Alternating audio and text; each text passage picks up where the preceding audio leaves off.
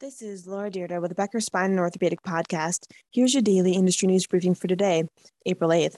First, artificial intelligence startup Viz.ai raised $100 million in the fourth round of funding and has reached a valuation of $1.2 billion. Neurosurgeon Dr. Chris Mancy is co-founder and CEO of the company, which uses AI to accelerate care coordination and reduce delays that stand between patients and life-saving treatments.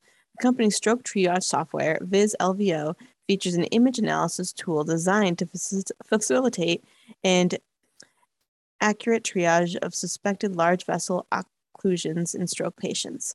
More than 1,000 hospitals use the company's technology, which has reached millions of patients. Over the past year, it has launched AI systems for aortic disease, pulmonary embolism, and cerebral aneurysm, and received its first 5 CE marks in 2021. The company has grown from 180 employees to more than 350 over the past 12 months and plans to add almost 200 team members in the next year. The recent funding round was led by Insight Partners, a private equity and venture capital firm, and Tiger Global, an investment firm. 2. David Dvorak invested $5 million in Think Surgical, a medtech company behind T-Solution One total knee replacement surgical robot. Mr. Dvorak is executive chair of Think Surgical's board and managing director of Black Lake Expeditions, which facilitated the investment. Before joining Think Surgical's board, he spent 16 years at Zimmer Biomet, serving as CEO for most of that time. Think Surgical's T-Solution One has been used in thousands of joint replacement cases worldwide. It uses an open library to support a variety of implant options. 3. 4 spin-off companies in the orthopedic medtech industry have been completed or announced in the past year, and analysts predict Medtronic's spine business might be soon to follow.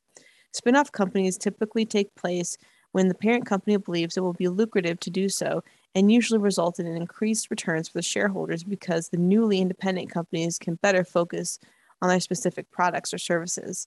This year, Zimmer Biomet spun off its spine and dental businesses, and Johnson & Johnson is expected to divide into 2 separate companies, one focused on medical devices and drugs, and the other focused on consumer health products in 2023.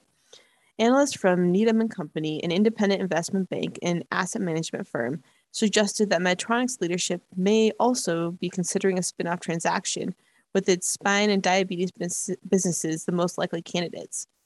In the company's second quarter earnings call in November, Medtronic CEO Jeff Martha said the executive committee was spending a lot more time looking at its portfolio and capital allocation.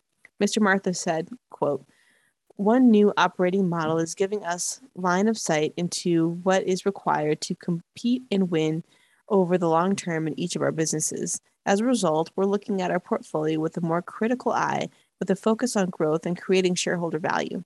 I'd be surprised if there weren't changes over the coming fiscal year, but I don't know yet if there will be smaller or more significant."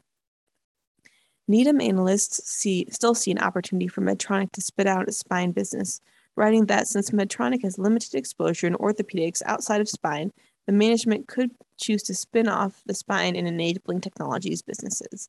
If you would like the latest in spine and healthcare industry news delivered in your inbox every morning, subscribe to the Becker Spine Review and Becker's Orthopedic Review e-newsletters through our website at www.beckerspine.com.